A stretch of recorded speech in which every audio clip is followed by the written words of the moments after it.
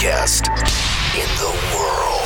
From WWE to TNA Impact, by way of the NWA, it's time for Reffing It Up with legendary referee Brian Hebner and guest host, Mr. Reffin' Rant himself, Jimmy Corderas. An all-new episode starts in... This is Reffing It Up.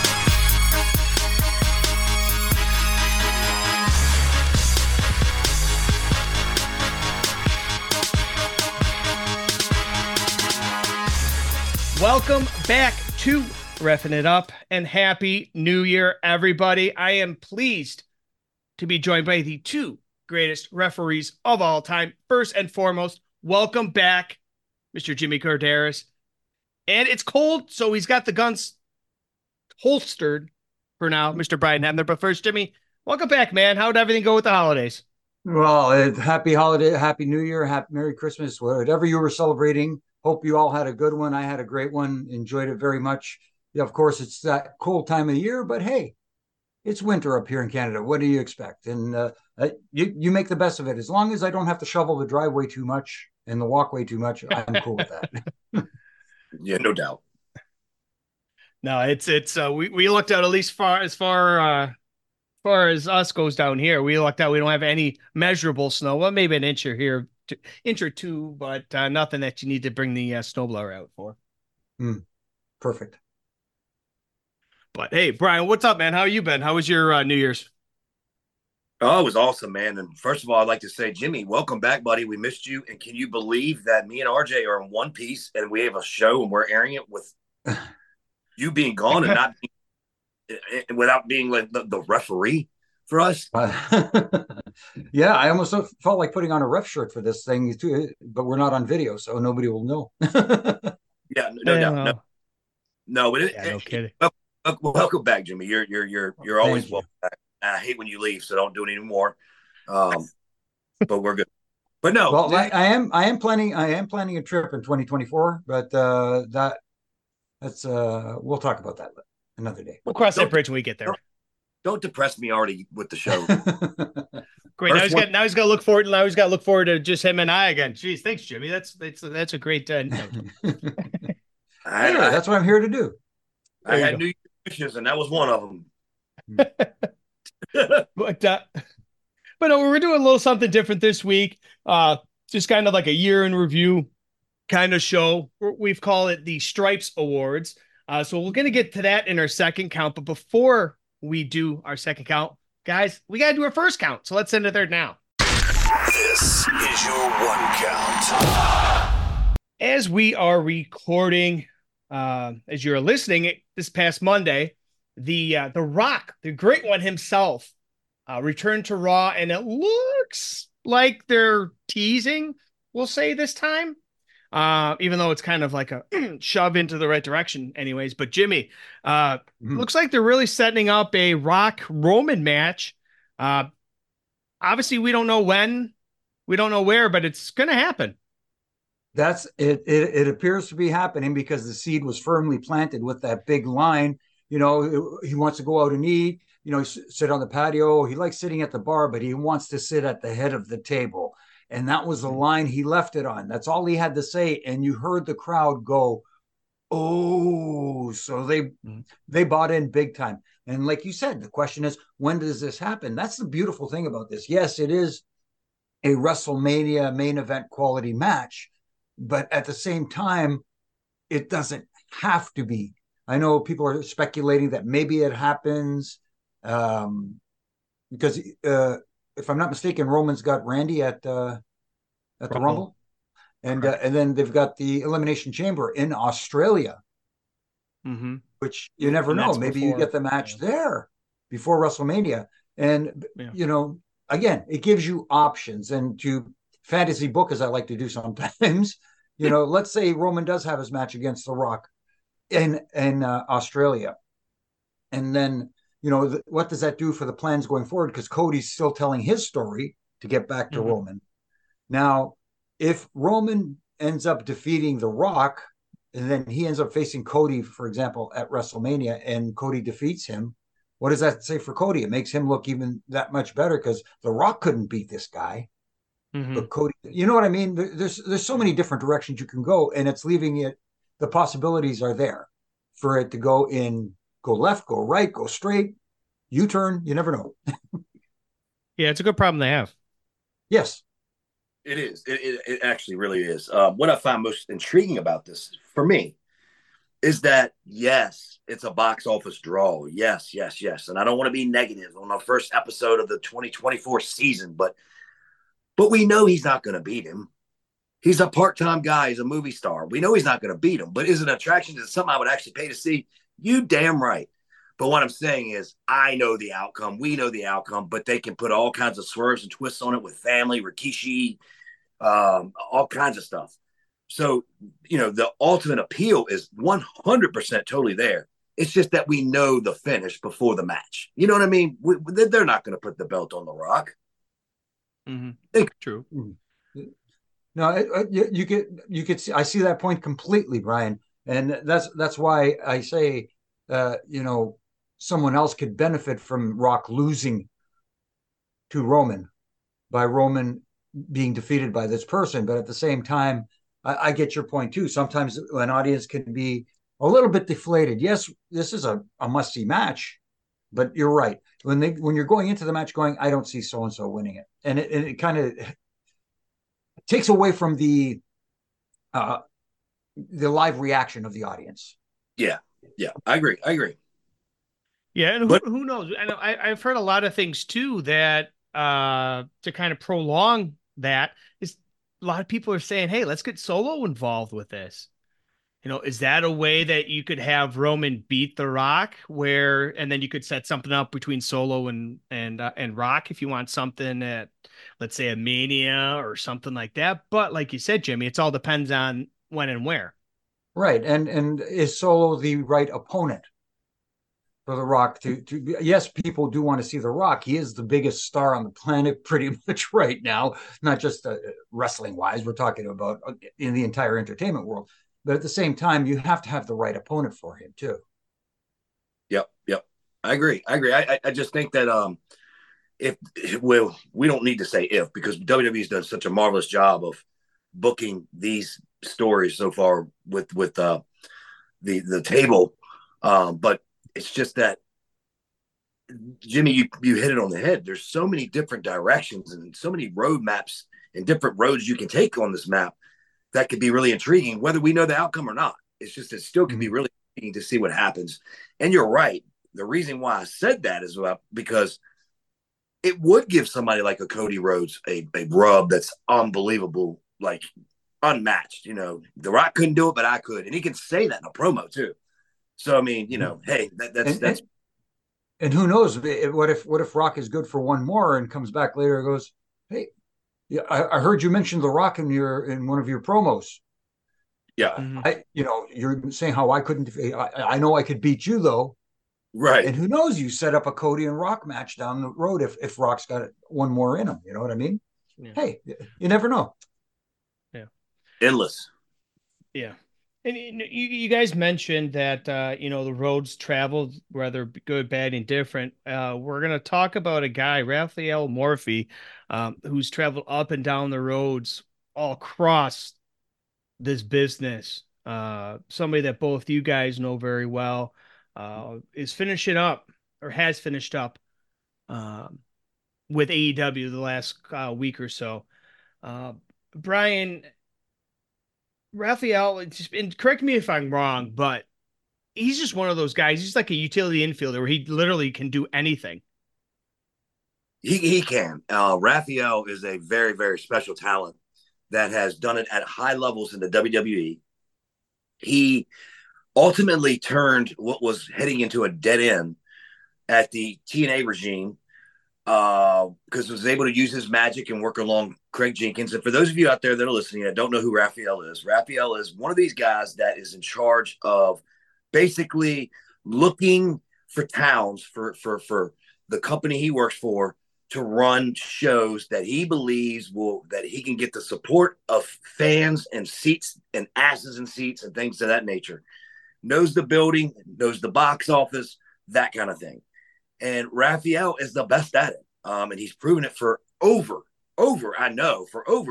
almost 30 years. And I could be off. But that's a huge loss for AEW. I don't know why this happened, what happened. I don't know if this is a Raphael wanting to make another move. He's known to do that. He left TNA when he was there, when I was there, and went and took on a soccer team, huge soccer team, MLS or something to that nature. But Raphael's a good dude, man, and knows his shit. So I wish him nothing but the best. And who knows, man? You never know. He might be back at WWE. Never know. Well, my understanding is, if you read the rumor mill correctly, that he's a native New Yorker too. You know, he's an NYC guy, and right. not my understanding is what I've seen is that he's going to end up working at the Barclays Center as an executive there, helping book that building for talents to come to that building. So that's what I read. Now I don't know if that's true or not, and if it is, good for him. It keeps him close to home. It gets him off the road. He doesn't have to travel like he used to, because he was one of those guys that traveled everywhere when we got to work with him, Bri. And like you said, he's a good dude. He's one of those the good guys, and you want nothing but the best for him. The old saying, "We wish you well in your future endeavors." This definitely applies here, and meant with feeling. We wish Raphael the best in his future endeavors. And one day, man, I wouldn't mind having Raphael on the show to dig up some of the stuff that he does and did and that kind of stuff. He won't be in the wrestling business, so he won't have to worry about be fired. And then he can, and not only that, he can maybe bring up that famous WrestleMania story that I had where he saved my life. So maybe that's something we can talk about too. Oh, there you go. Very interesting late night in Miami that he snuck me through a kitchen in a hotel, but we'll wait for that. Oh, okay. Oh, geez. Well, kind of. Yeah, let's save that one. Save that one. We'll put that on the back burner for now. I'm making a note, though. Hold on. Miami kitchen. Miami kitchen, good. And no, this isn't Goodfellas either, but somebody else that is moving on. According to Mike Johnson of PW Insider, longtime WWE executive Kevin Dunn is leaving the company. Johnson noted that Dunn, who has been the executive producer and chief global television distributor, informed WWE around Christmas week that he will be retiring from his position.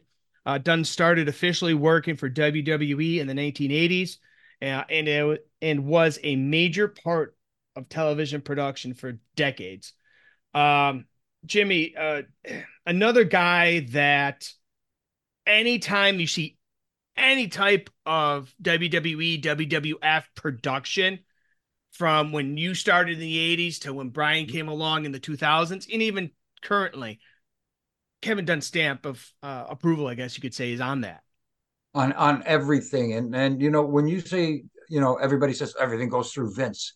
Yes, everything did go through Vince, but Kevin Dunn was the glass guy in the truck that handled everything and made sure that everything got on TV. But he also had a good crew behind him and managed them great. And a lot of the production values, which WWE has been lauded for over the years, is because of Kevin Dunn and his vision, and not trying to be as formulaic as sometimes we've seen it become lately. Because sometimes it almost seems like you watch a wrestling show and it's formulaic. Oh, now it's time for this. Now it's time for this. And, we're going to go to a promo segment, into this, into that. He kept things different. And those vignettes that you see, those video packages, he's just great at producing and putting those together. And also the timing and where to put placement in the show. He was just one of the best at it, if not the best. Well, we say this on the show all the time, and people get mad because they can't accept the truth. But as far as production goes with Kevin Dunn and his packages, the vignettes and stuff that he does, there is WWE and there's simply everyone else. There's no one close to the production standpoint of WWE. Now, don't get me wrong. There are some things that he's changed and done that I could do without. It just seemed like we're going into a kiddie land, with the things that go over top of the ring and all the stuff, like the creatures and stuff with their characters and all. But you know what? It's innovative. and it keeps him different and fresh. And he's done that so well for such a long time. But that's a big loss for them. But I'm sure he's had somebody in training for quite a while. I'm sure this is not something he just thought about at Christmas and just went, "Hey guys, I'm out of here."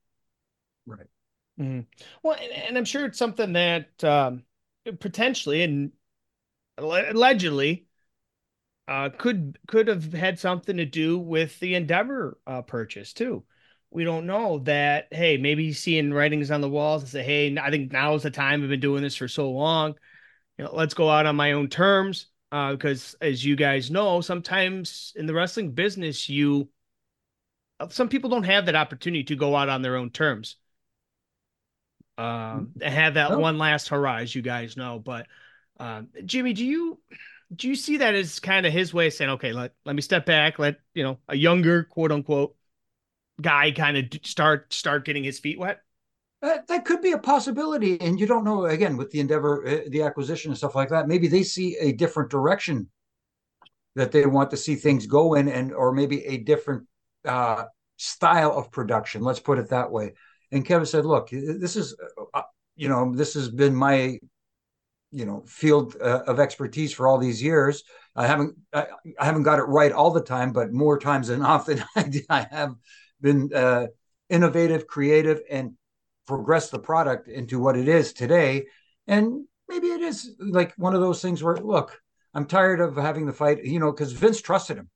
Let's put it that way too. Vince put all his trust in Kevin."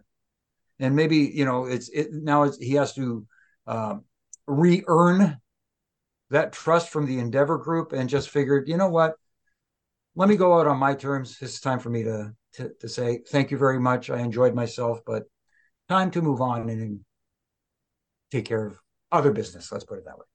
Yeah, enjoy retirement. Take time to yourself. Mm-hmm. Yeah, I mean the only thing is, I hope that they didn't push him out, because they have no idea what they pushed out. But it's sad and unfortunate. I mean, it is what it is. It's business. It's business. So yeah. So at the end of the day, like you said, the wrestling business. Yeah, it's something that did come out in the wrestling business, and you guys can take this for what it's worth. Is Chris Jericho is in the, let's say, trending, I guess the kids are saying nowadays, but not for the good part. One Chris Jericho was not so jolly this Christmas season. First Christmas morning coming out, going head to head with one Stephen P. New. And then later on, some alleged allegations coming out. I believe, I don't have a specific date specifically, but guys, it's unfortunate of the timing, good, bad, and different.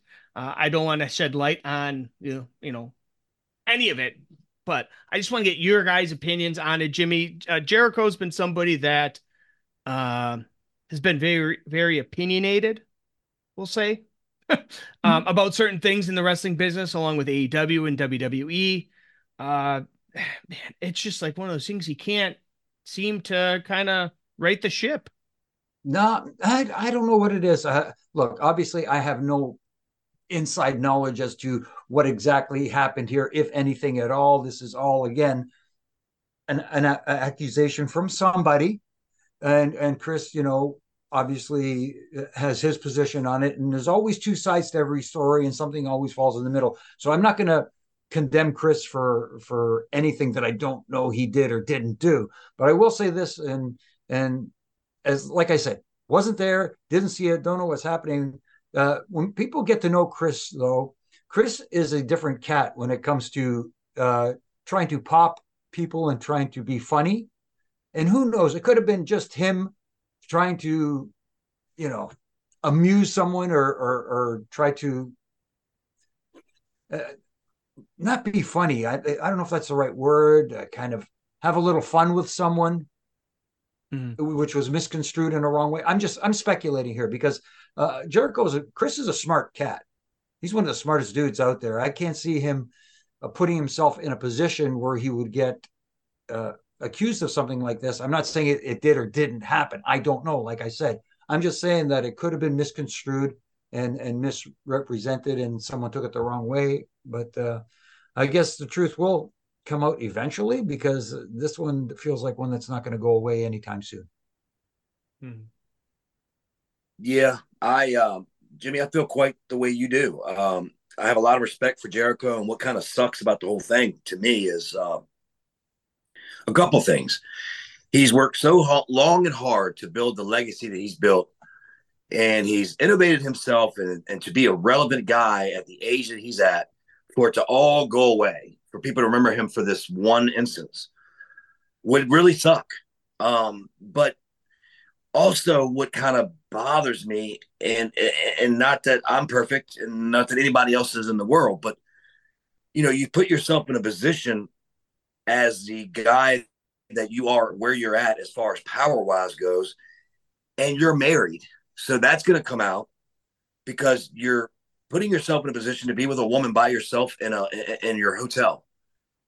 That's not good in itself. Okay. And then to now be speculated to have done whatever, like you said, Jimmy, no one knows what the fuck really happened. And until it comes out, I'm not going to jump on board with anything. I don't know if she's lying, trying to get attention, but she did quit her job. She was in a maid storyline, and maybe there's something there, maybe there's not. But for Chris Jericho personally, I hope there's nothing. And I hope it's something that he can get through and can get through without a lot of problems at home, and continue to be the guy that he is, that everybody respects. And, it just sucks. It just sucks. And it sucks that it comes out at this point in his career. And, I don't know, just kind of bummer. And I just have to sit here like everybody else and wait. I'm not going to speculate because, like I said, that ain't my job. My job ain't speculating on this show. My job is to present facts, and I don't have any. Only thing I know is that what we're hearing is what you're hearing, and we're just touching base on it. So that's all I know. And I'm just saying some other things that bother me, and that's him and his legacy being killed by one thing like this. And then, of course, problems at home, allowing yourself to be in a position that probably you shouldn't have been in, even whether it's a joke or whether it was for fun or, once again, I don't know. I just think that those two things can kind of suck. Yeah, we'll have to wait and see, like you said, Brian, as far as what comes out, truth, false, what have you. But before we get to our reference review this week, I wanted to get your guys' thoughts. We officially had the Devil was revealed as Adam Cole, and then his masked men were officially known as well as being Wardlow, Roderick Strong, and the Kingdom being Matt Taven and Mike Bennett. Guys, this was something that's, a lot of people were talking about it, which in the wrestling business, obviously is a good thing that somebody's talking about it.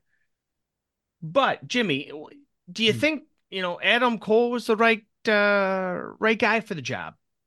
No, I don't mind it being Adam Cole. I like the fact that they went in that direction. There's something else about it, which I will touch on too when we get into our second count. But it's the reveal of his cohorts that I have an issue with. I don't have an issue with Roderick Strong in the Kingdom. There's another guy in there that was revealed as part of the crew that, in my opinion, should not be there, especially because you missed the boat on him one time already, and it looked like you were trying to rebuild him, and now you're making him second fiddle. I think people know who I'm talking about. Anyways, I'll say it. Wardlow. There you go. Yeah. Here's a guy who should be, at one point looked like he was going to be the face of the company, playing second fiddle as MJF's handyman. Now he's somebody else's handyman. Anyways, again, let's see where this goes, but right. Yeah. Now we see goes, like you said, Jimmy, you never know. Maybe they'll learn, second time, sometimes it works better the second time around. Who knows? Wow. But yeah, Brian, what did obviously seeing this, what did you think of it?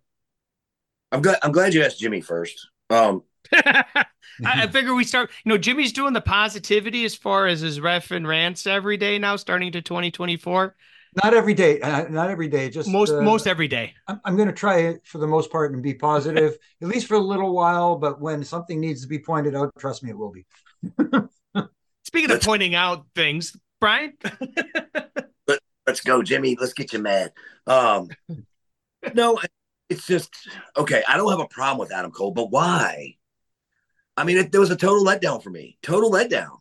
I was into it, and then that was done, and I'm like, okay, so you're not elevating the guy. You're not really doing anything. You're just furthering a storyline between two guys that you. And then the Wardlow thing, Jimmy, I am so with you. They don't know what the fuck to do with him. They don't know what the fuck to do with him. There's a lot of guys in the company they don't know what to do with. I mean, we saw, never mind. Well, anyway, some guy was on WWE programming. They could have had a ton of shit to do with. None of that. Oh my God, it's just that. I love that Roderick Strong and the Kingdom though are there with it. I've been fans for them for a while. I don't know. I guess I would have to give it a thumb in the middle. I guess I won't give it a thumbs down because it's got some legs, but it's got legs they could have done without doing that being him. I don't know. I don't know. What does that do for Adam Cole? It doesn't elevate him. But it gets him on TV though. You know what I mean? And it gets him out there. I get what you're saying, but it's like, okay, it's like Jimmy said, it's continuing something that you already had, but not a lot of people can say, hey, I'm on national television. I guess you look at the positive version of it. As I said elsewhere, the big swerve would have been is if the henchmen all come out, surround the ring, and then they attack MJF, and one of them pulls the mask out, and Samoa Joe puts the devil mask on. Yeah, and they reveal that Samoa Joe was the devil. I thought that would have worked a lot better. And I don't know. Again, you could. It's easy to Monday morning quarterback after it's done, but there were possibilities there to, like Brian said, elevate someone and put someone in a spotlight, and they missed the boat on that. Let's put it that way. But don't get me wrong, Adam Cole is a great talent. No, listen, I am not saying that at all. What I'm saying is, of course, yes, he's such a good talent. You didn't need to waste him on that. There you go. Yeah, that's what I was trying to say. It didn't come out. It came out in Canadian. Yeah, I want everybody to misconstrue what I was saying. I have no problem with it being Cole. I'm okay with Adam Cole being that, but I'm still going, why? The guy's over like Rover, and he's already. You could have done so many things with him and MJF. You didn't have to reveal him as a devil. You could have put someone else in there. Mm-hmm. And then have Adam Cole act like he's going to help him, and then beat him up behind the devil, whoever that would have been, a higher power or whatever. I don't know. There's just so many different ways you could have done it to elevate someone, and I would have been. I don't know. This is kind of stupid. And Jimmy, you missed it, but Brian the Booker was in prime form when you were off the other week. But I'd have been fine if it was Wardlow. Yeah. As the devil. You give him something to do, right? At least he wouldn't be second fiddle guy. That's what I'm saying. That's what I'm saying. But anyway, we could talk about it all night long. I hear you. But we won't. Why don't we send it up to our Reffin Review? This is Reffin Review.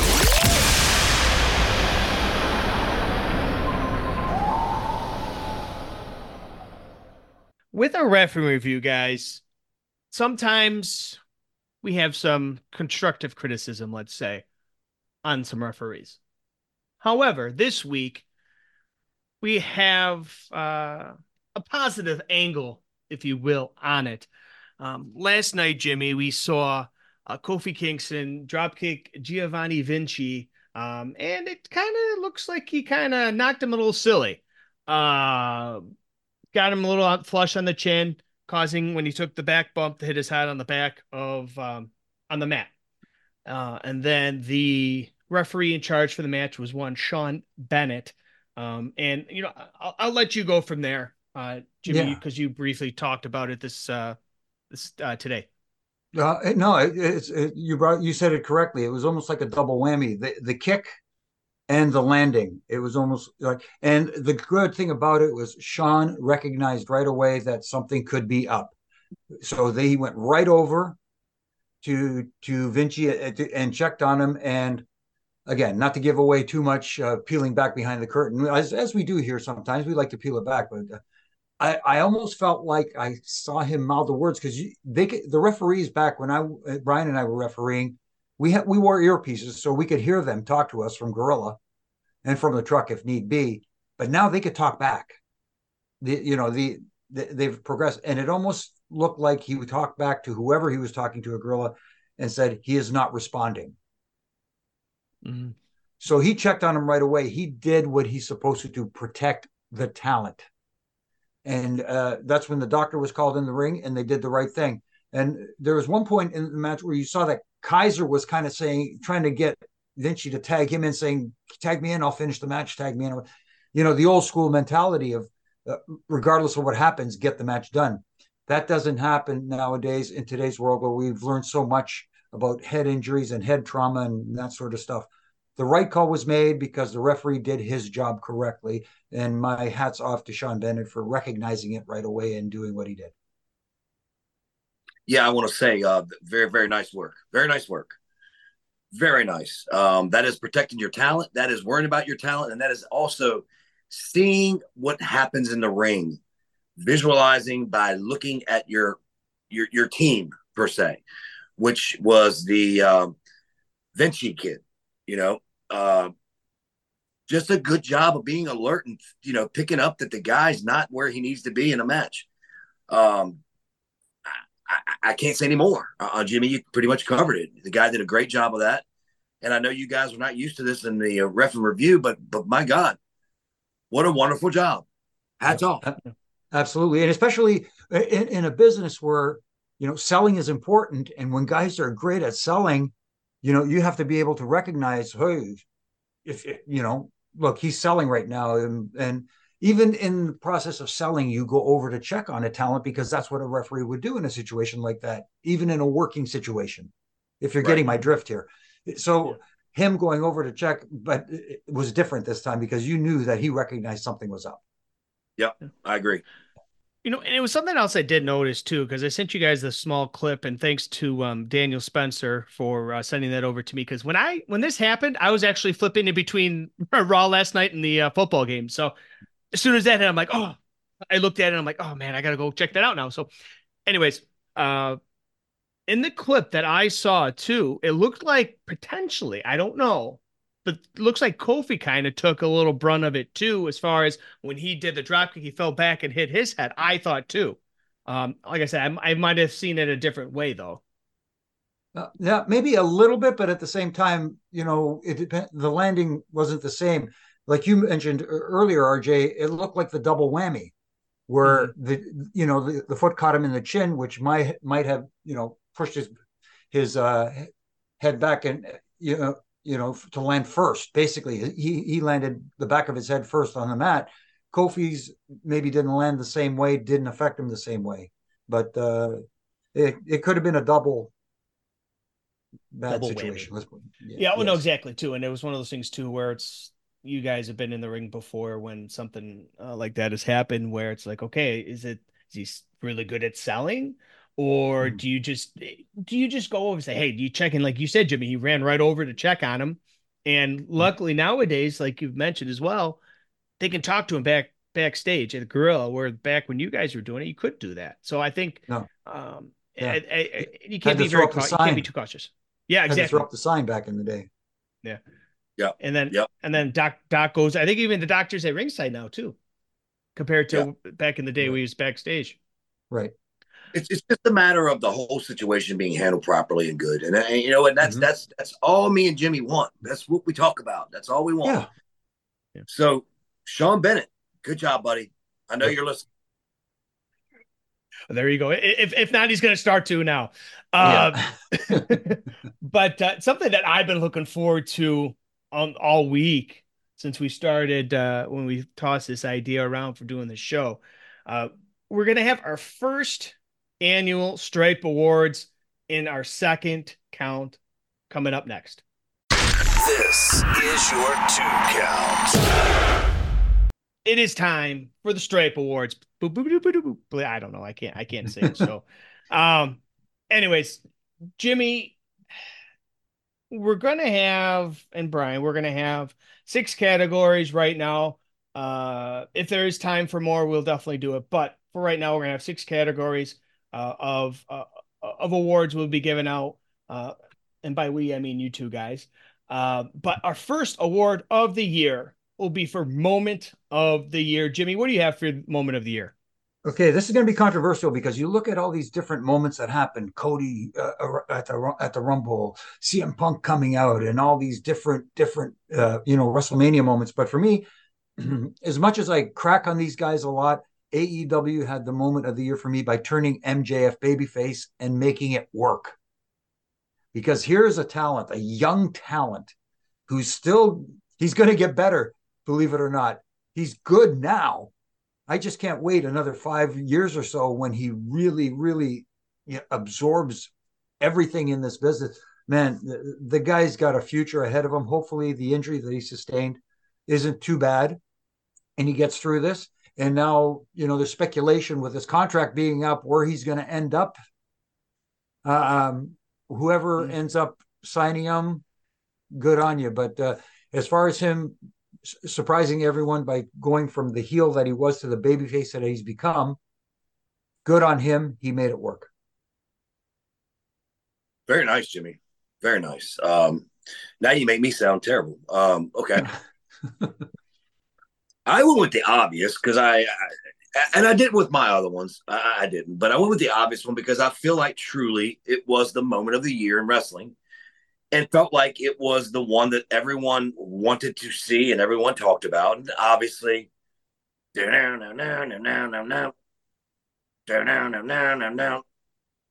in my eyes. What do you see? It was the Punk moment. It was the Punk moment back in WWE for me. And my God, I'm sorry I made everybody turn the fucking show off. But I got excited. But no, I just thought that was I thought that was for me. I mean, there are awards that me and you were giving out, Jimmy. So for my award, I want to give out. I want to say, and I can't believe I'm saying it after all the smack I talked about Punk and his terrible behavior in AEW, that was the moment of the year. And I think WWE is doing a wonderful job with it. I think Punk is learning, and to me, I can't think of a bigger moment. I mean, and don't get me wrong, Jimmy, yours is a great, great point. Like I said, you make me feel so weak and obvious now. So don't worry. No, I didn't mean to do that because that is a great moment. Well, Jimmy, you did. Then my apologies. Take two for me. But no, and guys, keep in mind, those of you that are listening, if you do want to partake in this too, put out your own awards that we're coming out with here on the show. Hit us up on the Twitter gimmick at Reffing It Up or at Brian or Jimmy's, but we'll get to that at the end of the show. But our next award, Jimmy, you said it perfectly. The Take Two award. So a little context behind this. This is something that, you kind of want to, do over. You want to have a mulligan, if you want me to use a golf term. Rebook, if you will. Jimmy, what's your Take Two award of the year? It happened this weekend, believe it or not. The final weekend of 2023, having Wardlow, the guy that you missed the boat on, had an opportunity to turn into a huge megastar, and it looked like you were coming back with him and you were eventually going to start, strapping the rocket to him. But instead, you put the brakes on him by having him revealed as one of the henchmen for Adam Cole. And like we said earlier, don't have a problem so much with Adam Cole being the guy behind the devil mask, but it's more, here's the guy you thought you were going to strap the rocket to and lead the company into the future, playing second fiddle again. This guy needs to be featured big time and it's just, for some reason, I don't know who he's ticked off, but he's not getting that moment. Yeah. It must have been somebody anyways. I guess. Brian, what do you got for your Take Two award of the year? I really stumbled and fumbled on this. I really, really did. I'm sure my answer will be ridiculed and whatever, but has meaning behind it if you think about it. So my Take Two would be all the fucking spots that the AEW referees watched right in front of their faces. All of them. All the tag matches that they saw a heat spot right in front of them, and then they turned their back as they didn't. It was a bad year for 2023 for the AEW referees, and it was a bad year for all of them, really. But it's just that was my take too. I mean, you gotta know what you're doing when you're doing tags and triple main events and all these other crazy stuff they throw out there. It's just a take two for a lot of referees at AEW. Completely understood. As a former striped shirt myself, I know exactly what Brian's talking about, and not only that, stop trying to be the center of attention. You're there to help the talent tell their story. As I don't know how many times I have to say it. I don't either, Jimmy, but just keep fucking saying it. Fuck, maybe one day somebody will hear it. Somebody. Yeah. We'll see what happens. But somebody that trying to tell their story have been the male wrestlers of the year. Why don't we start with Brian this time? Brian, you mentioned CM Punk, we've mentioned MJF, we mentioned Adam Cole, Cody, what have you. Who is your male wrestler of the year? Another shocker here. Another one. Now I have two, and I'll explain why I have two in a minute. But my male wrestler of the year that I've gotten a lot of respect for and has totally changed and walked away from a person that he was with and has done such a good job with his character. He's got more heat than anyone in the business. And that's Dominic Mysterio. I think he has gone leaps and bounds. And I think that he is actually someone that people care about and want to actually watch. I think at some point there was everybody's just like, oh, that's fucking Ray's son. Yada, yada, yada. He's the shit. Da-da-da-da-da. I think he's totally turning around since he's been away from his dad, got away from that stuff. Now, the reason why I have two answers is because my male wrestler of the year, in all honesty, is Seth Rollins as well. Wow. Just because being the first world heavyweight champion, this incarnation of it, or is it just because of the work that he's been putting out day in and day out?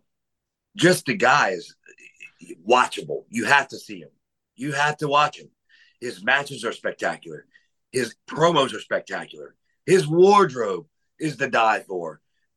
Just a great talent, and I think he's proved that he's one of the best in the world.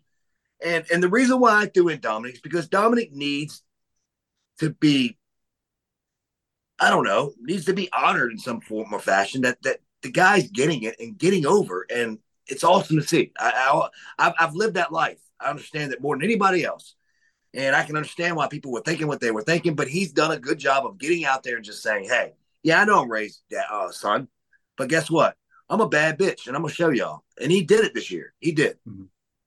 And he continues to do it too. It'll be definitely be fun to watch him this year and going forward to see how he develops as, heel, face, whatever. I just don't, at this point, to piggyback off what you said, Brian, I just don't think it's going to take him for a while to get him back as a face, though, because he's doing such a great job as a heel. And he doesn't even have to try that hard. As soon as he comes out, they boo him. Don't rush it. Don't rush it. Let it play. Let it play out. Make it special. Make it special. But anyway, that's me. Jimmy, you're up. Oh, wow. Sure. Put the heat on now. I hate to sound like I don't know, a conformist here, but I have two picks as well, and they're a little more obvious. One is Cody Rhodes, and I picked Cody because he showed up with big expectations, got the big reaction that you wanted. And a lot of people speculated that at WrestleMania this past year, he was going to defeat Roman Reigns for the Undisputed Universal Championship, which he didn't do. And he would lose that steam from the crowd. But it's gone the other way. He's actually built up more steam as a babyface. He is over huge as a babyface, and he's kept that. So that, for me, makes him one choice as Wrestler of the Year. And the other one is going to be a little more controversial because people don't see him as often, is Roman Reigns. And the reason I pick Roman is because he as head of the table, is such a great heel, and you don't see him every week. And people say that, complain about that. Hey, we're not seeing him every week. He should be on every. No, now it's done in a way where when he does appear on television or at a pay-per-view, it feels special. Mm-hmm. And that's how you want your world champions to feel. You want them to feel special, not like your everyday, every week kind of character. He's a guy that you want to be, hey, this week appearing on SmackDown will be our undisputed champion, Roman Reigns. And you go, oh, great. I'm looking forward to seeing him. You know what I mean? So, but again, I guess 1A and 1B. 1A, Cody, because not only did he keep his momentum after the loss to Roman Reigns, he actually built up more steam and became a bigger babyface. Well, I guess your tag team will beat mine, so whatever.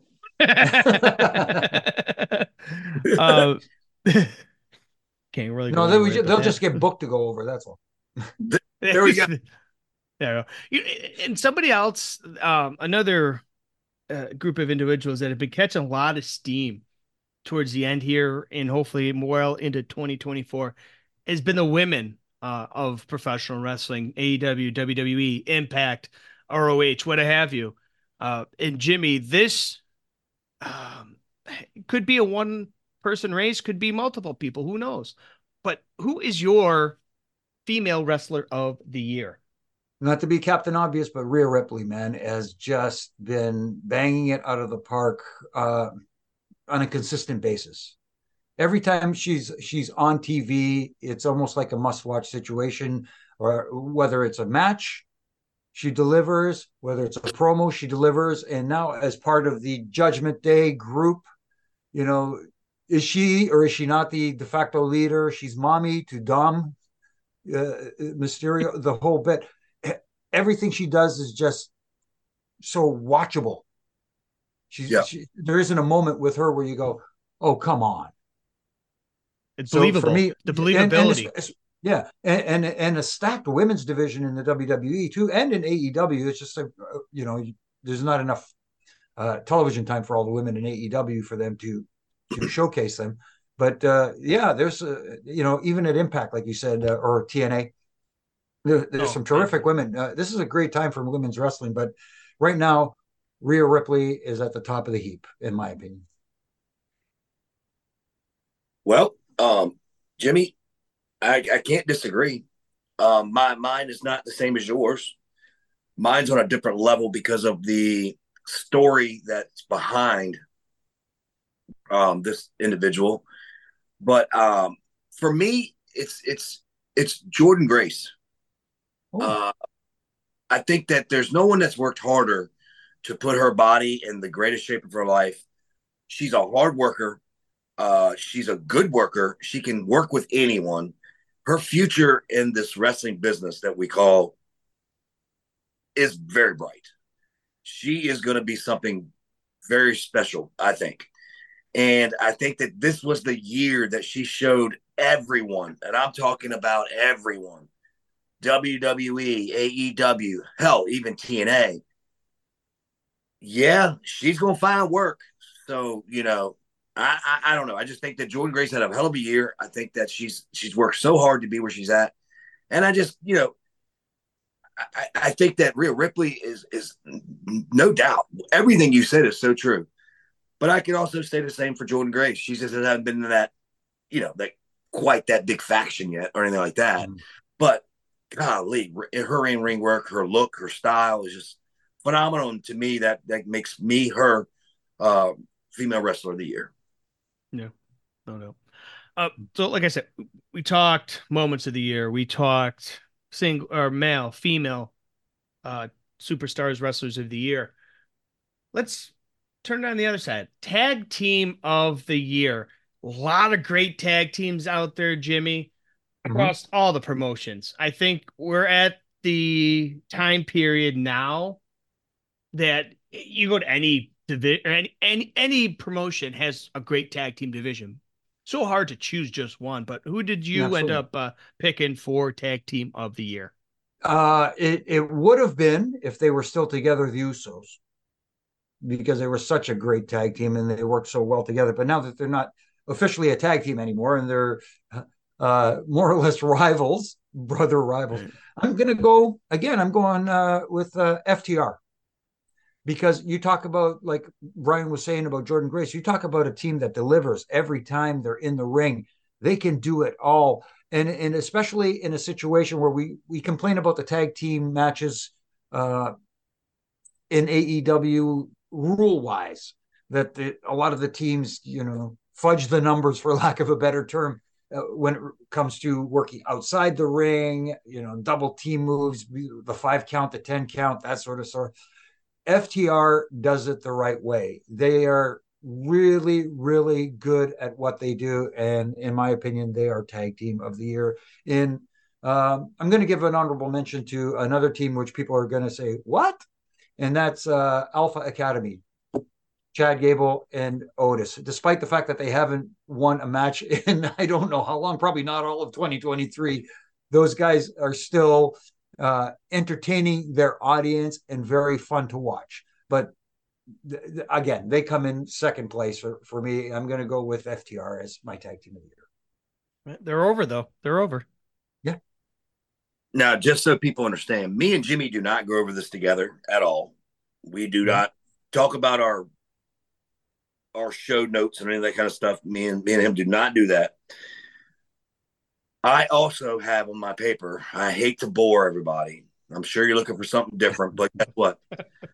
I got nothing different. I got the Usos with a slash with FTR. Great minds think alike. No? Well, I mean, doing tag teams right and doing it and making it make sense means a lot to someone like me and Jimmy. Mm-hmm. FTR does that. There's a reason for Heat Spot. There's a reason why it's done right. I mean, because these guys believe in what they do, and they believe in old school, and they believe that they want to cover the referees. They show that. If the Usos were still together, I'd say the Usos. I had the Usos first because I thought, I don't even know how long they've been broke up. I don't know how long they've been a tag team for 2023. So I wasn't sure. So that's why I put FTR. But obviously it would have been the Usos. And then I did have FTR. So there we go. Yeah. Well, guys, the reason why we're all here, the reason why the show even exists is the referees. It's for guys like yourselves, for you, Jimmy, for Brian, a referee of the year. All year long, for the better part of the existence of the show, we've done the referee review. You guys have constantly said, hey, good referees, you don't notice them. But the referees, we're going to notice right now, and we're going to give them their flowers, if you will. But Jimmy, who is your referee of the year? Jimmy, yes. Jimmy, before you answer. Okay. RJ, let's send it up to our sponsor, and then when we come back, we'll announce that. Oh, okay. So with that being said, all of you hanging on the cliff or whatever the fuck it is, we'll be back with our ref of the year for our reffing. What do we call the awards? Fuck. The Stripes Awards. Okay. You'll get your Stripes Award. This is all staying in, Brian. I don't even care. We'll be right back. We'll be right back with it. We'll bring it up to the third count too. Why not? Sure. We'll be right back with our third count. Whether your resolution is to save money, eat better, or stress less, HelloFresh is here to help you do all three. Say hello to the most delicious year yet with fresh ingredients and chef-crafted recipes at a price you'll like, delivered right to your door. Each HelloFresh box is packed with farm-fresh ingredients, and everything arrives pre-portioned right to your doorstep for less hassle and less wasted food. Don't let recipe boredom strike, because HelloFresh has more options than ever before.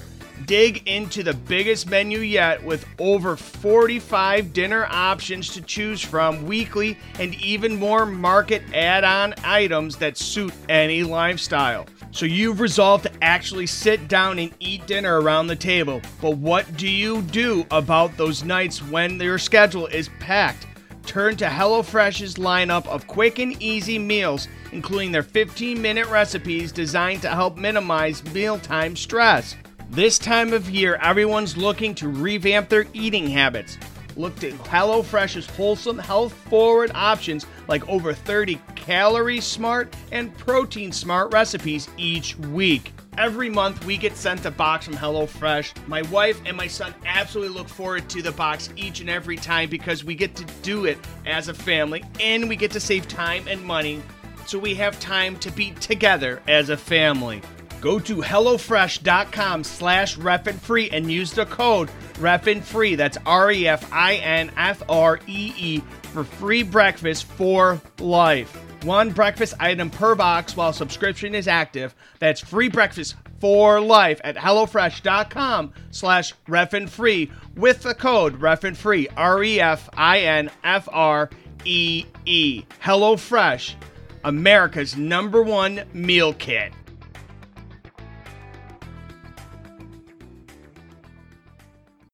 This is your 3 count. Well, we saved it for the main event, guys. And even though Brian, called the audible, but it's his name's on the marquee, you guys' names on the marquee, so I guess we got to go along with it.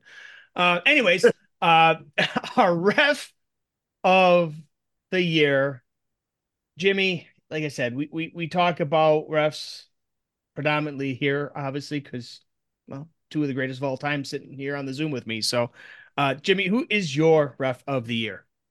This is a tough choice, but for me, I have, again, I don't want to sound like I'm, straddling a fence here, but I have 2 names that I want to throw out there for sure. And one is Jessica Carr, who does a fabulous job, because here's something, especially in an era where people like to point out, not me, I'm not saying this, but some people like to say, oh, she's good for a female referee. No, she's a good referee, period. That's it. And you don't notice her in the matches until she needs to be noticed. She does it right. She helps the talent tell their story. And there's another one out there, too, that does it, who's a little bit of a protege of mine. That's why I'm a little biased here. Jason Ayers gets an honorable mention.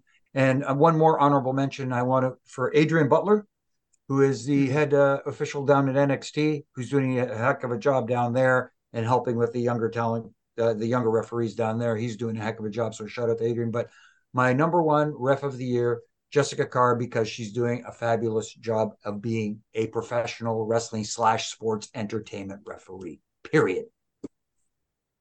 Nice, Jimmy. That was emphatic too. Man, you put some momentum into that, put some behind it. So for me, okay, and I know I'll get a little feedback, but you know what? I don't give a fuck, and all y'all know it. But Jimmy, did you do your honorable mentions first? What did you do? How'd you do that? No, I mentioned Jessica first, but then did my honorable mentions. But you could do your honorable mentions and then go with your pick. Oh, one more honorable mention that I didn't pick, but you may mention them, so I'll let you go. Okay, well, for me, the ref of the year, because of the reasons that we state on this show weekly, he's out of the way. I noticed that his counts are good. And when I say counts, I'm talking about in the corner. He allows enough time for them to break without them running over and having to force them out. And he has good false finishes. He doesn't seem to give cues where they're noticeable. He needs a bigger shirt. But other than that, I think the guy does a pretty damn good job. And that's Rod Zapata, I believe is the way it's said. I think that he is the ref of the year. He also looks the part. The guy's in shape. I just thought, and I've noticed him all year, and I don't mean like, oh wow, he's so good, it just comes off the map. No, I basically haven't noticed him, and that's what made it a decision for me that the kid's doing a good job. All right, I will recommend that maybe he not look so much like the boys and maybe loosen the shirt up a little bit or something to that effect, but. You know, hey, it is what it is. If that's the worst thing about you, then wear your medium and you can still be good. And I want to give honorable mentions to two other guys, Jared Fritz out at the NWA and Mike Posey at the AEW. And people are going, "You're giving an AEW referee an honorable mention?" Yeah, I am, because he's not even on their fucking show, and he should be. And the Yes. ones that are on, he's doing a great job. He's the best referee they got. Mike, you deserve to be ref of the year, but unfortunately, I don't think you have enough matches to qualify. And Jared, here's the only issue I've got, and I've said this to Jared on the phone, to his face, everything. I just think that the hair and the facial hair, Facial hair. yep, just stands in the way. It just stands in the way to me. I think that's his only niche. I think that him as a referee is spot on.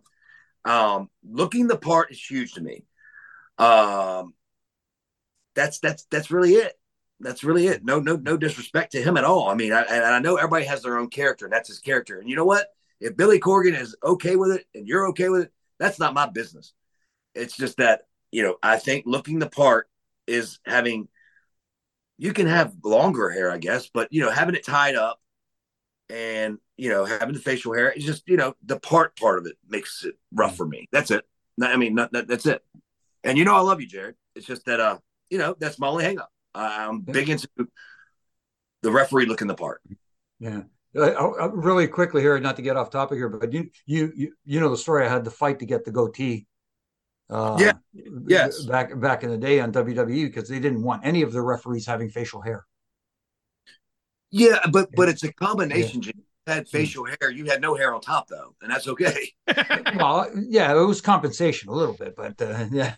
Right. Why do you think I have this? Come on, I have nothing up here. I got to put it on my face. Well, yeah, like I said, I have the Greek curse. I grow hair everywhere except for where I want it. Right on your head. But no, it's just to me, it's a lot. To me, it's a lot. Facial hair and long hair. Yeah. That's it. That's it. It has nothing to do with his reffing abilities. I judge it the way we this is something new we're doing this year. This is the annual one, and I go for the ref being not only what they do, but looking the part. And that's how I measured what I did. Now, Jimmy, you mentioned that you had another honorable mention. Was that one of the ones that Brian mentioned, or no? I want to give a shout out to Dan Engler, who's doing a good job out there as well, and also you got to shout out to Charles, our old friend Charles, man, who continues to do it at a high level, and just he's like the mentor that all the other ones go to, and hats off to him as well. I got to shout out Charles. I can't do this without shouting him out at least. All right, Jimmy. See, you're making me feel bad. All right, I got to give another shout out. So I got to give one to you, and I kind of didn't say him because everybody be like, oh, he's your friend and da da da. But Daniel Spencer does such a good job down at OVW and TNA. Very constant referee, very constant. So I want to mention him as well. And you might not have won my award, Mr. Daniel Spencer, and that's because everybody thought I was probably going to give it to you, and I didn't give it to you. Ha ha ha. Yeah. Well, hey, peek behind the curtain. But anyways, we actually had a few listener questions come in for you guys this week. Hopefully we'll be able to get them all. If not, we apologize. But I will have one here for both of you from Phil. Yes, what's the biggest crowd you guys have performed in front of? Jimmy, do you have, or excuse me, Brian? No, go, Brian. Well, I'm going to guess, and I guessed wrong because I did my own looking up. But Jimmy, I mean, not Jimmy, but RJ, I'm going to need you to get on your Google machine. Mm-hmm. But I believe it was WrestleMania at the Toronto Skydome. Are you talking that one or are you talking Safeco? No. Safeco is nowhere near Toronto. The Safeco was 54,000. Are you talking 18? Toronto was Rock and Hogan. Rock and Hogan, right? Oh yeah, because you did the yes, that's right. You did the opener there.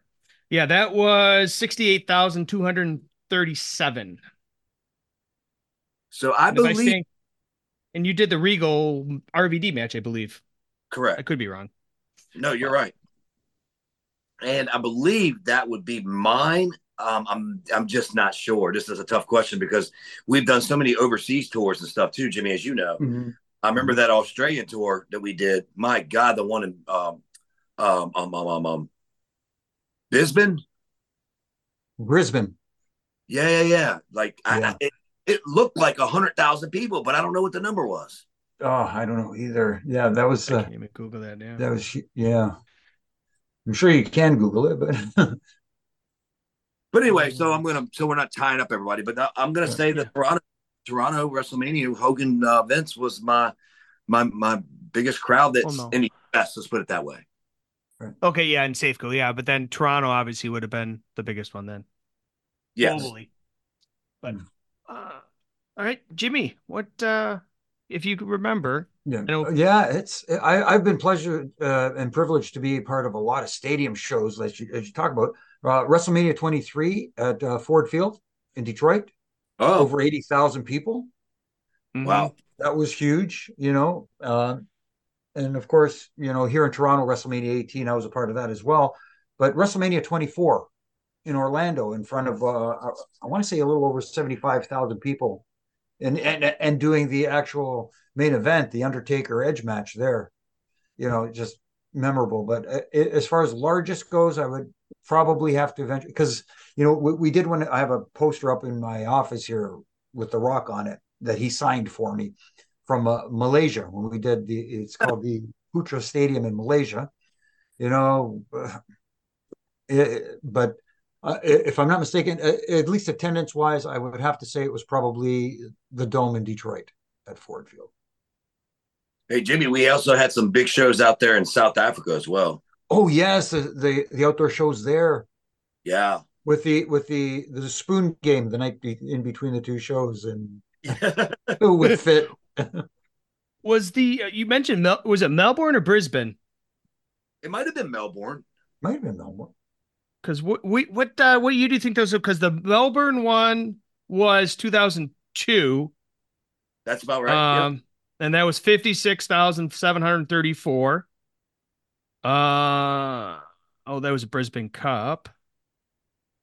There was a 70,000 one with Triple H and Taker in Melbourne at the cricket ground. Yeah, but it looks like a lot of these you guys would have been, at least or Brian would have been gone with the ones that were in Brisbane, because it's like 06, and that by that time you were over in TNA there. I'm just doing, like I said, I'm just doing a quick Google search. Excuse me. The Google machine. Yeah, but yeah, right. But like you guys said, nothing really can beat out those WrestleMania crowds, because those are just crowds. I don't have to tell you guys. Obviously, those are just unbelievable. Brian, you got one that came in for you guys? Yeah, I did. Jimmy, this is from Dale Connor. And it says, what do you guys think would help the world of the professional wrestling world for today's referees? I'll let you go first. What would help the world of today's professional wrestling referees? I guess I'm going to ad-lib here. I'm assuming he's asking, what do you think would help the world of the professional wrestling referees now in wrestling today? To understand that their job is not to get themselves over, and to help like I always say, like a broken record, help the talent tell their story and look professional and be out of the way and not noticeable until you need to be noticeable. And the other thing too is, don't be afraid to ask questions and ask talent and ask the veterans. Talk to the guys who have been there and know how to protect their referees. We talked earlier about teams like FTR, who know how to protect the referee so they can get the heat on the right person, which is the heel tag team, as opposed to the heat on the referee and all that sort of stuff. Learn, be a sponge, continue, not only learn how to referee, learn what goes into a match, learn the storytelling aspect, learn how to sell properly for a referee. Don't sell like you've been hit, like someone we see often do on Wednesday nights. You're not the one getting hit. It's okay to register moves, but not to sell. If you're getting my point here, making subtle reactions, as opposed to someone gets punched in the chin, you don't grab your own chin because you didn't get punched, that kind of stuff. But be a sponge, learn, don't be afraid to ask questions, And after the match, talk to the other referees and say, is there anything you noticed? Work together. Everyone, talent, crews, and producers / agents. And listening to your answer, Jimmy, what's really cool to like piggyback off of that is that there are guys like you, there are guys like myself, there are guys like Mike Chioda that could really enhance, I think, these different companies and really lay down the old school structure of what referees that were training me and you, training Chioda, that we picked up that's not being passed on. And I think that would help tremendously. And I think that's a big time lack of all the badness that goes on in refereeing nowadays. I really do. I just think that it's a lost art of being told the right way to do things. But I don't know. It's a world that the professional wrestling world of referees has really gone trickling downhill, in my opinion. Yeah. We got one more question before we get to our bold predictions for 2024. This question comes from Isaiah, and this was my favorite question that's come in. Do you think Aubrey and Bryce could ever change their habits that drive you guys insane, especially you, Brian? You want me to start? Why not? Because you're already getting red in the face, so go for it. Fuck no. It'll never change until someone steps the fuck up and says, "Hey guys, this is what we need to do. This is over the top. This is what we need to get you to go to do. This is what we need to have you do." And it's not going to happen. It's not going to happen. Right. It's not, because they both think they're the king of the kings at where they work. So, and no one's saying anything, and it's ridiculous. So, do I think they'll ever change their habits that drive me and Jimmy, especially as the person said, Brian, crazy? Listen, guys, they drive Jimmy just as fucking nuts, except he doesn't express it. I express it, and I do it because I'm not as nice as fucking Jimmy. Okay. It's because I'm Canadian. That's why, But Brian, I hear you 100%. It drives me insane when I see stuff like that, and the overreaction, like I talked about earlier, not reacting like you're the one taking the bump or getting hit or anything like that, or overreacting. Trying to be a focal point and trying to get noticed. No, it's not about you. Name me one referee who was a quote unquote just a referee that sold one ticket. Anybody who came to see me referee a match, I got them comps because they were part of my family.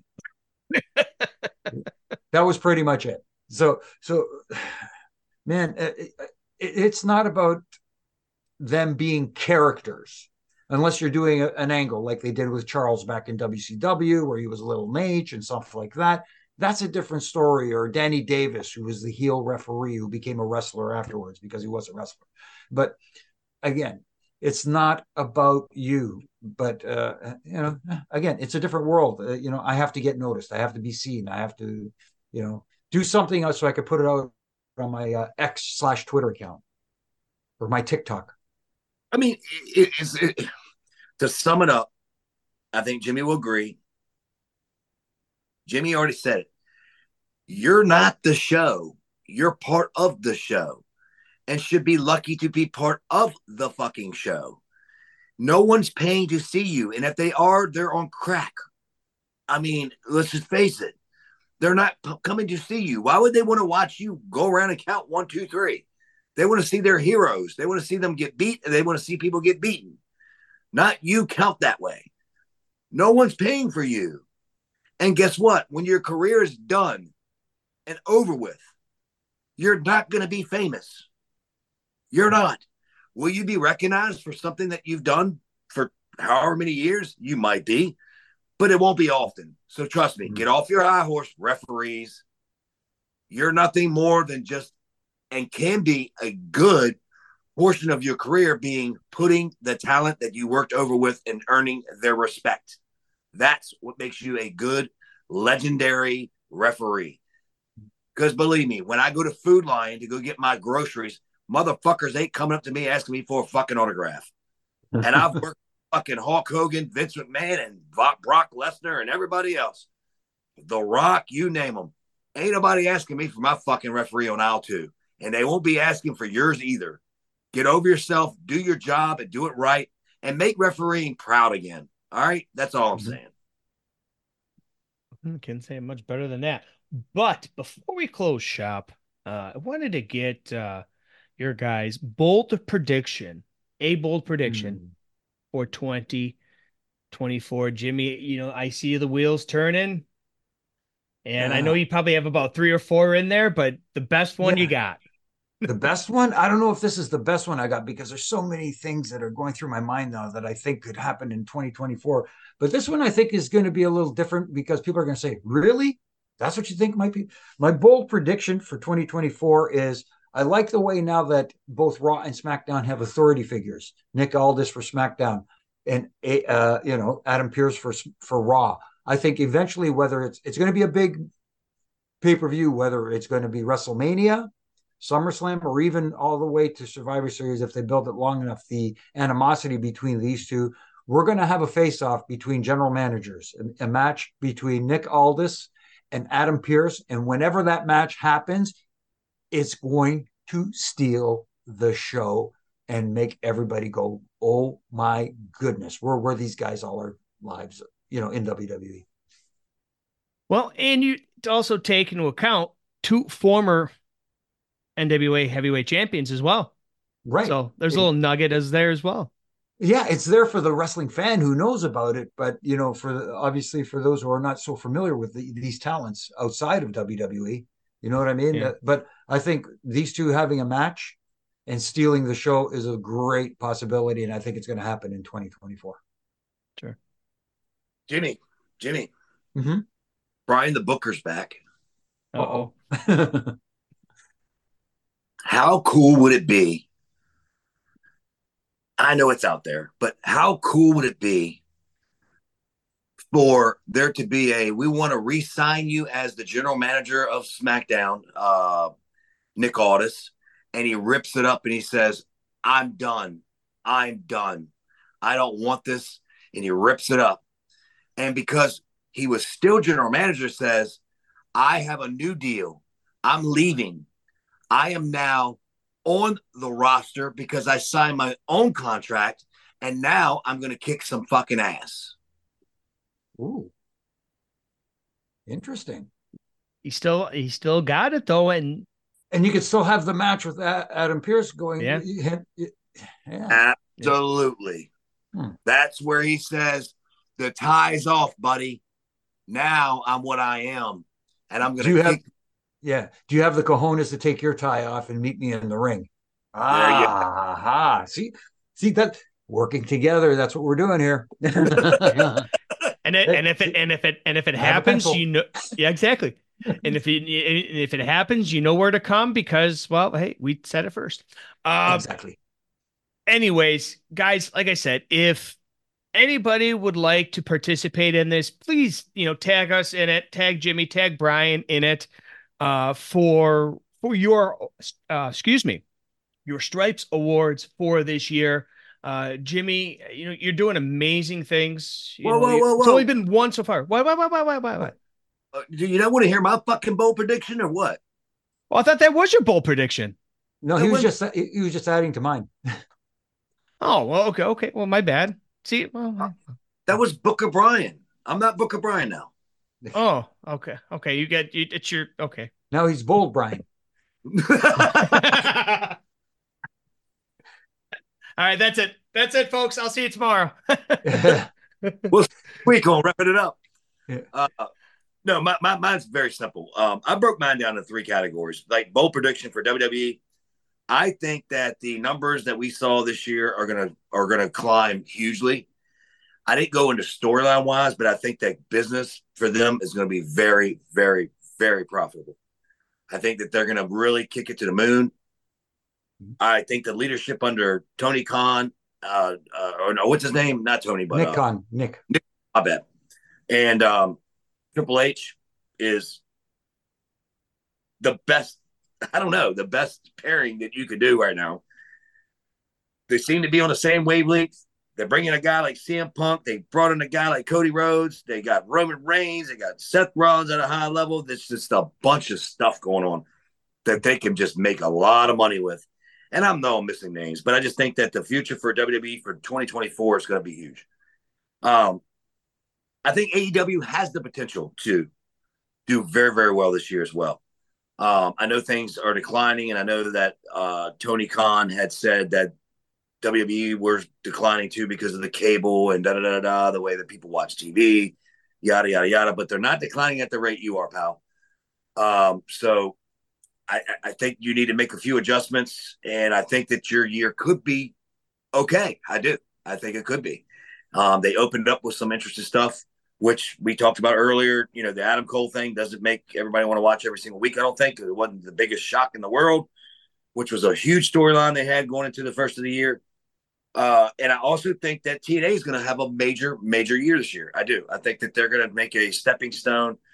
I wish they get a TV deal. I really do. I wish that would, alter their thinking and all that kind of stuff. And if that were to happen, which we don't know, don't never know what's going on behind the scenes, that would be huge. But I think that the momentum that's going on with the TNA product, I think that they can have a very big year as well. So I think overall, I think wrestling's going to have a big year. And I wasn't quite as depth as Jimmy was as far as storyline and stuff like that. But I just think that there's a lot there on the table for all three of these companies if they do it right. Yeah. Well, it'd definitely hopefully it'll be a bigger year, and they're starting off on the right foot. Obviously, like we mentioned at the top of the show, with The Rock coming back, that's only going to make those ratings and those attendances become a little bit larger and what have you. But I got Brian so worked up, he's choking over there. You forget about him once, and then he gets all choked up. But that's neither here nor there. But I'm okay.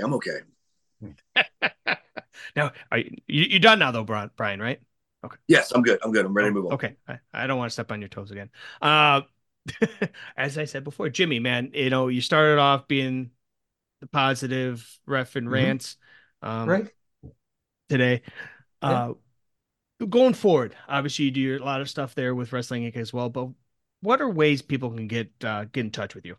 No, it's through my social media accounts. Like, obviously, like you said, you tagged in the Reffing It Up tweets out there. I'm on Instagram as well, and my Facebook account's full, so I can't add any more people there. But that's okay. But you can still reach me on Twitter/X and Instagram, and I'm still going to do the Ref and Rants. I'm going to try and be positive. As I said, I'm not going to be positive every week. Every week, I'm going to try at least to have a couple of positive spins on things. But at the same time, I'm still going to critique. And my critiques are, again, like I always say, not to tear down, but to help tighten screws that I think need to be tightened. And I agree with Brian. 2024 looks like it's going to be a very productive year for wrestling overall. And I'm looking forward to it, and looking forward to talking about it here on my social media accounts and on my Wrestling Inc. stuff too as well. So it should be a lot of fun in 2024. And hopefully this coming year, Brian won't get too upset when everybody and their mother has like 6 different social media accounts, and Brian still has the lonely too, because, well, it is what it is. I'm lonely. That's all I want to be, is lonely. Yeah. Well, you're there though. Well, posing for those gym pics, right? Absolutely. And by the way, you can reach me at Baby Hebner on my Twitter and my Instagram. And I said Twitter. And Jimmy, we have a rule here. We don't say that stupid new word they have. Oh, okay. Reference it. Yeah. Throwing up the sign. Somebody else can see what that thing is. But yeah. So, I do want to wish all of us and all of our listeners a wonderful, happy new year for 2024, and wish nothing but the best for you guys. We actually do love you guys. We do a lot of kidding and joking here sometimes, but we really do want to wish you a happy new year. Absolutely. I'm very blessed to have Jimmy. I'm very blessed to have RJ. Yes, I did just say that. And I am also very blessed to have JD Hoop and AJ McKay, who contribute so much to our show and our team. And we have a few surprises coming up this year that we're not going to talk about at all. But they're coming, and it's going to be a fun year. It's going to be a fun year. Everybody hang on, and let's see what we can do here. RJ, close us out. Let's get out of here, buddy. All right. Well, next week, we're going to be honored to welcome our first guest of 2024. Next week, we'll be having on EC3 ahead of his match against Matt Cardona, excuse me, down in Florida for the NWA Heavyweight Championship. So tune in for that. That's going to be a banger of a show. I already know it. You can follow the show across all the social medias at Reffing It Up. But until then, for Mr. Jimmy Corderas and Brian Hebner, I am RJ. We will see you back here next week on Reffing It Up. 1, 2, 3.